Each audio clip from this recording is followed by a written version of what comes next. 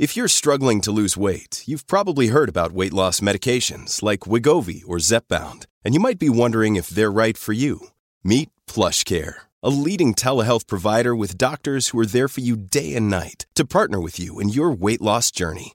If you qualify, they can safely prescribe you medication from the comfort of your own home. To get started, visit plushcare.com/weightloss. That's plushcare.com/weightloss. plushcare.com/weightloss. Something else.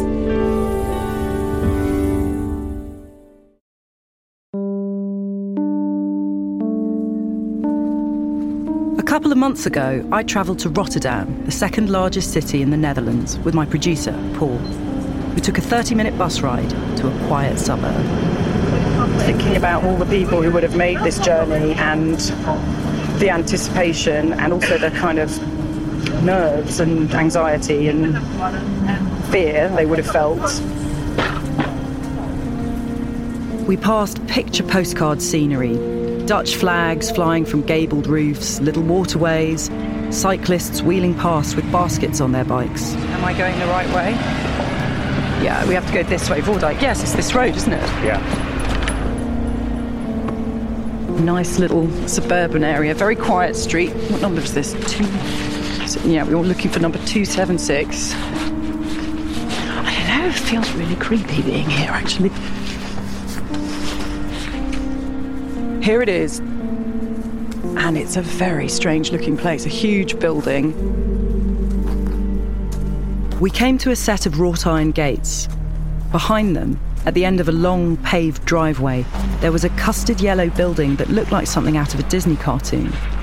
There it is. Oh my goodness. There were net curtains behind its tall shuttered windows. There were black lanterns illuminating the path to its front door. There is a stork on the top of the building. And perched on the roof, peering down over the entrance, there was a large metal stork. The bird that magically brings babies to grateful parents everywhere. There's a camera on us. Is there? On the right. Oh yes, there's a security camera. Should we go? Yeah. Hundreds, perhaps thousands of women walked down the long driveway under the gaze of that metal stork. For nearly 30 years, this building was the place where life was created. This is where a renowned fertility expert lived and worked. The women who came here trusted that he would be able to help them conceive the babies they so desperately wanted. The doctor was famous throughout the Netherlands and beyond. Such a charming man, and he was so empathic, and you would really listen to him. Very good, doctor. The crème de la crème. The last hope of people who didn't have children and didn't have chance to have children. But after the clinic's doors closed for good, there were whispers that patients here had been given a kind of help that they didn't ask for. As the babies conceived here became adults, they began to ask questions about where they came from and what happened to their mothers at the clinic. My mother had to tell everybody the true story, but it was never meant to be told. Is this the clinic you went through? Look, Mom, there's something wrong. This is the story of a doctor determined to create life by any means possible. This is the whole thing, the whole question of what went on in here. So it was definitely medical malpractice because there was lying. But was it fraud? Is this the scene of a crime? Is this the scene of an assault? Or is this a place where lots of desperate people came and left pregnant? I'm Jenny Kleeman, and from Something Else, this is The Immaculate Deception. Episode 1. The Clinic.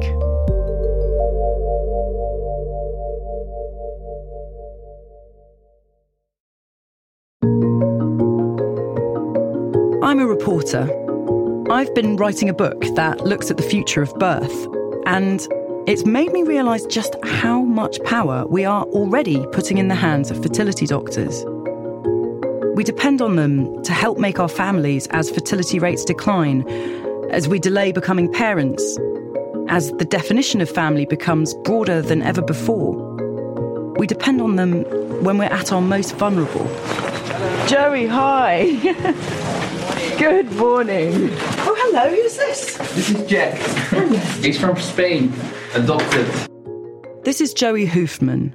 He's one of many people whose life changed when they found out what happened in the clinic in Barendrecht. In 2017, when he was 30 years old, he summoned the courage to ask his mother a question. It had tormented him for as long as he could remember. He'd just arrived back in the Netherlands after a holiday in the Canary Islands. He was feeling refreshed, relaxed, strong for the first time in years. His mother had been looking after his dog while he was away. So we picked up the dog. And when he saw her, he felt that the time was finally right. I asked her in the garden with a cup of coffee, Mom, I'm now okay, but I wasn't for a long time. And there's still one question that's bothering me. Is my father my biological father? Because I have really big doubts. And I asked, is there something happened to you? Or am I from a neighbor or somebody else? And she was quite upset when I asked her that. And she wouldn't believe that I think that I'm not from my father. She wouldn't believe that you would think that she'd been unfaithful. Yeah, she was really distressed by it. And she wouldn't want to talk with me anymore. I just said, Mom, please, I have to know for sure. Can we start at the beginning? Joey grew up in Rotterdam, but I met him over 100 kilometres away in the north of Holland. Yeah. So, I mean, there's a lot of questions I would ask you. Thanks, Joey. Joey has smile lines around his eyes, a narrow face, prominent teeth. His home is spotless and ordered, a stark contrast to the chaotic life he had when he was younger. It was never a secret that Joey's parents had needed help conceiving him. They told me that they went to a doctor because of my father. His dad had a vasectomy after fathering 2 children in a previous marriage. So they undone the procedure because my mom really wanted to have children of their own, and they went to the hospital. Joey's parents said the fertility treatment they received was straightforward. His mother was artificially inseminated with his father's sperm. So that the seed of my dad was planting in the womb of my mom. That's what she told me. But this explanation didn't sit right with Joey, because he'd always felt like he was an outsider in his family. My brother and my sister, we were so different from each other. And my brother was more of a fighter, and I was quite on my own. My father had always debts, so every time you get a present or something, then they say, we have to hide it because we have a lot of debt, so people come take our furniture. So you have to put your stuff in a suitcase and bring it to the neighbors, that kind of things. And I already was saving my money and I was quite good at it, so I could not understand at that time. While Joey was entrepreneurial and resourceful, his parents spent most of their time at home, drinking and arguing. They were fighting and the police came, and you come back from school and you hear in the street already the music playing out loud, and you think, oh no, not again. This is all the 3rd time this week. You know that it would be late and that you are shaking and trembling in your bed. Joey couldn't bear living like this and feeling so isolated and out of place. At only 15 years old, he'd had enough. He met his first boyfriend, moved in with him, and left his family home forever. It was the best decision I had ever made at that time. By the time Joey was 19, he owned his own gym. Business was thriving. He was in a stable, loving relationship. He'd grown into a completely different person to his dad. But even though he'd been able to escape the chaos of his family home, his unease about his identity remained. Something still didn't make sense. Close friends to me saw that it's really bothering me. And the bother became a depression when my father passed away, because I knew maybe I'm never going to know what's happening or what happened at that time. So you were in a really bad state when he passed away? When he passed away, I thought it was also grief. But yeah, it never stopped. So after 2 or 3 or 4 years, I was still in a state of mind of depression and don't want to come out of my bed. And yeah, it was the worst feeling I ever had. Joey's depression brought him to the brink of suicide. His psychiatrist urged him to speak to his mother. He finally confronted her with his doubts in March 2017. He asked her to take him through exactly how he was conceived. She saw the straws with the name of my father. He's talking about the plastic straws that contain the sperm used in the insemination. She said they were labelled with the name of Joey's father. He had to be Joey's dad. And then she began to talk about the clinic. Joey wanted to find out as much detail as possible about this clinic. I asked, what's the name of the doctor? And she said, I don't know. It's quite long ago, but his name was Jan probably. And it's in a street on a dike. A doctor called Jan something. A street with a dike, one of those little waterways you see all over Dutch cities. Not far from where Joey had grown up, in the suburb called Barendrecht. We're Googling, and then we saw all the articles. What did you read? What were the headlines? The government was shutting down the clinic. The administration was not okay. There was story after story about the clinic. Complaints about missing paperwork and lost straws. Suspicions that women had been given the wrong sperm. A court case, and a famous fertility doctor in charge of it all. I said, is this the clinic you went through? Look, Mom, there's something wrong. And yes, she was upset and threw me out of the house at that time.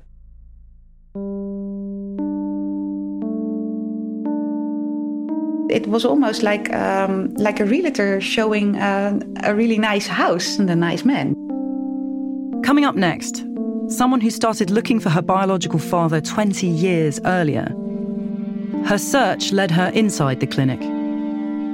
Did you ask about who your donor was when you were there? Yes, I did. I asked questions about if they have records or something. And the people at the administration would already tell me there's nothing here. Everything is destroyed.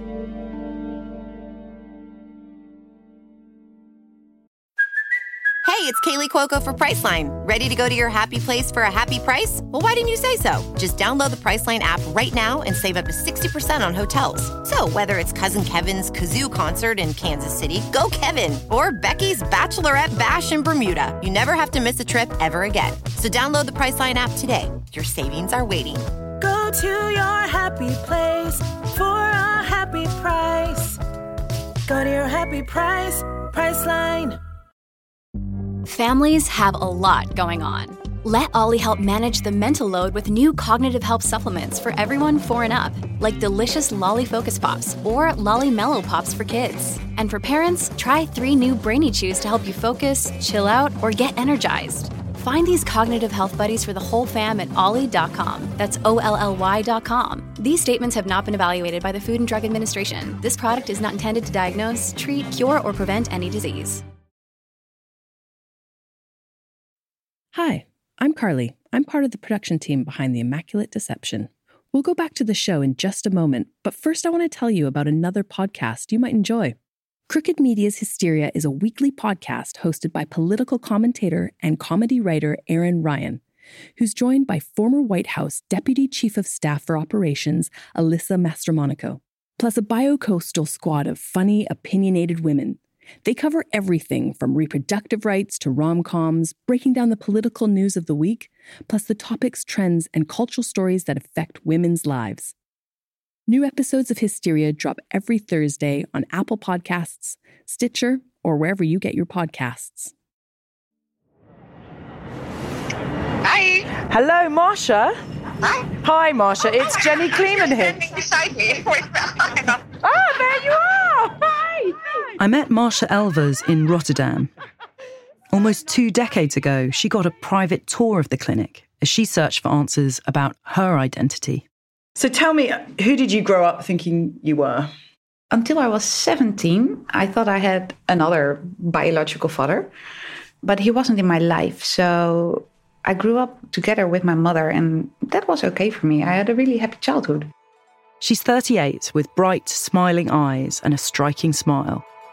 She has the aura of someone who did grow up happy. And then when I was 17, she told me that that man that she married once isn't my biological father. And then she told me that I was from a donor. And she was really scared that I would be very angry or would run away from home because she never told me before. For years, neither her mother nor her legal father had breathed a word to anyone about how their daughter had been conceived. They never told anybody until my mother and father got a divorce, and he told his family. So then my mother had to tell everybody the true story, but it was never meant to be told. Was she ashamed? Is that the right word? So. Yeah. At the clinic, they would tell people, it's better not to tell anybody. The secret was really recommended over there. So it would be better for the child if nobody knew that there would be another father. Wow. Yeah. So your mother took that to heart? Oh, yes. The doctor who ran the clinic had a presence and authority that impressed Marsha's mother. And she always said it was such a charming man and he was so empathic and you would really listen to him. It would seem like the right way to go. So they followed his orders and didn't tell a soul. But just like Joey, just like anyone entering their teenage years and thinking about who they are and who they want to be, Marsha was wrestling with big questions. She wanted to know more about the father who had left her when she was only 3. I was asking those questions from, I think, 11 or 12. Just the curiosity. Why did you leave me and my mother? Those issues. I really was ready to confront him with that. So my mother also, when I was 12, she called the clinic and she said, well, Marsha's 12 now. I want to tell her. But when she spoke to the doctor, he told her, no, don't do that. Wait until she's at least 17. When Marsha turned 17 and her mother finally told her that her father was an anonymous sperm donor, Marsha still had questions. She wanted to know how she was conceived and where. And then she told me I could go for a tour in the clinic that was offered by them. So I did. What was it like? Yeah, that was really a really strange experience for somebody who's 17. Yeah. I went together with my uncle because my mother didn't really want to go there anymore. She said I had too much emotional stuff over there and go with my brother. Okay. So I got to see the back entrance where the donors would come in and the little rooms with all the porn magazines and the videotapes. The staff who were giving Marsha the tour was so used to the process of sperm donors coming and going that they didn't think there was anything strange about showing a 17-year-old girl the little rooms where men watched porn and ejaculated into sample pots. And they were all really enthusiastic about what they were doing there. It was almost like a realtor showing a really nice house and a nice man. And then also the treatment rooms for the mothers. And I went to the rooms with the tanks where they would keep the frozen samples. And they would show me how to get it out. And I saw the straws. And then also I went to the administration's office. That was in another place in that building. I think that was the most strange experience for me. Because when I entered there would be working all these younger girls, all with long blonde hair. The women were startled to see visitors coming into the office. And they would turn over all the pages with information on it. So I could not see anything, not any information, no names, nothing. Everybody would get real jumpy and turn all the pages and say, oh, hi, welcome. Did you ask about who your donor was when you were there? Yes, I did. I didn't ask that directly, but of course I asked questions about if they have records or something. And the people at the administration would already tell me there's nothing here. Everything is destroyed. Yeah. I knew that I was a donor child, and that was okay for me. And no, I would never be able to find out who my biological father is. So I let that go. But then 10 years later, Marcia was on maternity leave. And I was watching television in the morning. It's coffee time in the Netherlands. She saw something on daytime TV in 2010, an appeal for donor children to get in touch. To get your DNA tested and to see if you have some siblings or maybe find your donor father. I watched that and I thought, oh wow, that's the only way to find out if I have some siblings. I talked to my husband about it and he said, let's go for it. So I did. I had a blood test for this television show. I waited for 3 months and I actually had a match. Marcia had been an only child all her life. Now she finally discovered she had a half-sister. I thought, I found one. That's really special. And they also told me right away that there was no match with the donor. Marcia and her new sister emailed each other and met up a couple of times.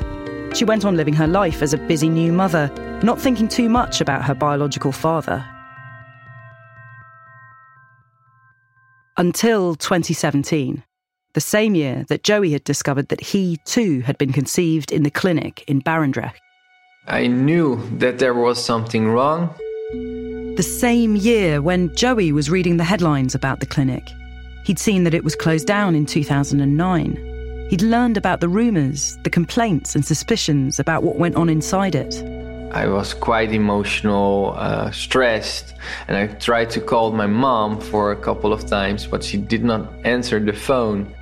And there, among the news reports, Joey saw a photo of the doctor who ran the clinic, Dr. Jan Karbat.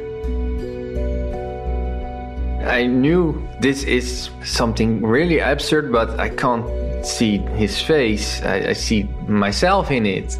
The narrow face, smile lines, those unmistakable teeth. I had the same smile, the same look in the eyes. So I sent a picture to friends and I did not say anything. And then they say, "Is that you, Joey?" He was the living image of the doctor.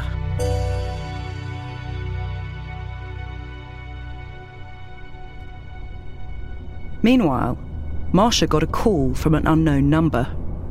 I was at work, and when I drove home from work, it's like a 10-minute drive, so it's nothing. I missed the call. It was from a social worker at FIOM, the Dutch organisation that helps adopted and donor children find their biological families. Marcia's DNA had been in its database ever since that TV show. So I went in, and my mother's always... This was on a Monday, because my mother's always watching my children on a Monday. And then my telephone would ring, and I told my mother, well, I don't want to answer this call in front of the children. I'm going to go outside to have a more quiet conversation. And I answered the telephone, and there was this really nice social worker from FIOM, and she said, well, I have some news, and I actually have 2 kinds of news. Okay, well, tell me. Well, first of all, we found 18 of your half-brothers and sisters. So I was, wow, 18. Oh, that's a lot. And wow, amazing. She said, well, yeah, I have to tell you something else, because I think we know who the donor is. And then I was already a little bit shocked, because it's really rare that they would find your donor. And she said, well, yeah, we're quite positive, like 99% sure that it's Dr. Karbat himself. I thought, oh my, I have to sit for a minute.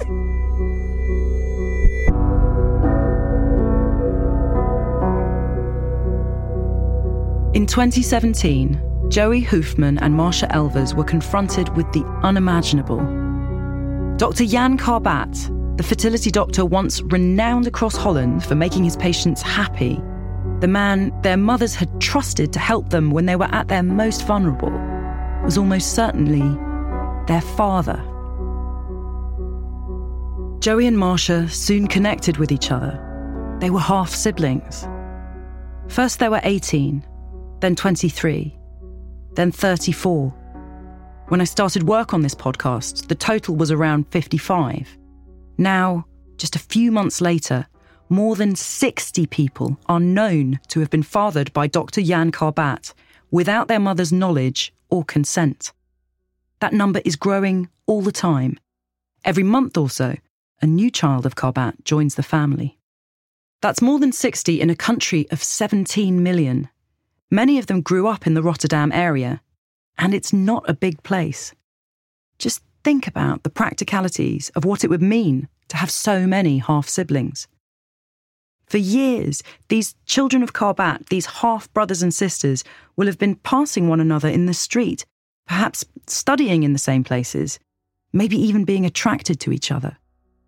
Who knows what complicated relationships they could have got into unknowingly because of the doctor's deception. I have to tell my children, if you get a partner and you want to think about children, get a DNA test to make sure you're not making children with your nephew or your cousin. You're constantly screening people in your surroundings, if they have the same resemblance and if you should be in contact or avoid it. You were paranoid that you might be running into a sibling. Yeah, and that's why I also did a DNA test with my husband, just to be sure.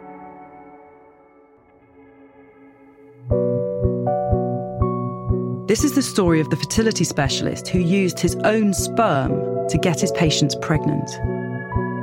It's the story of mothers who were duped into carrying their doctor's babies, and those babies discovering they were the product of one of the biggest medical frauds Europe has ever known.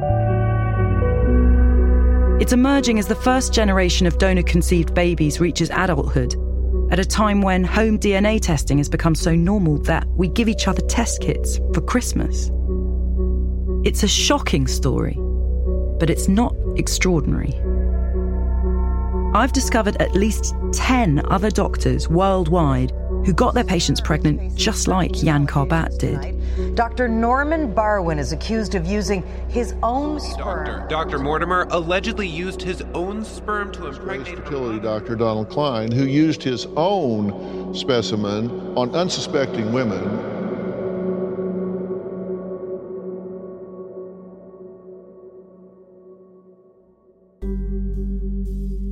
I want to find out what kind of doctor would do this to his patients and why. Who's the victim? The mothers or their children? And how can they get justice? In this series, I'm going to tell the story of the Karbat kids. Go on, tell me what the group's called. The Karbastards. I'm going to meet the people conceived at the clinic who are struggling to move on. Just a simple sorry. This shouldn't have happened. Yes, it did happen, and I am sorry for you guys. The ones who have moved on. He's given me life, and I enjoy it. And the ones who are still waiting. Do you think Karbat might be your father? Potentially, yes.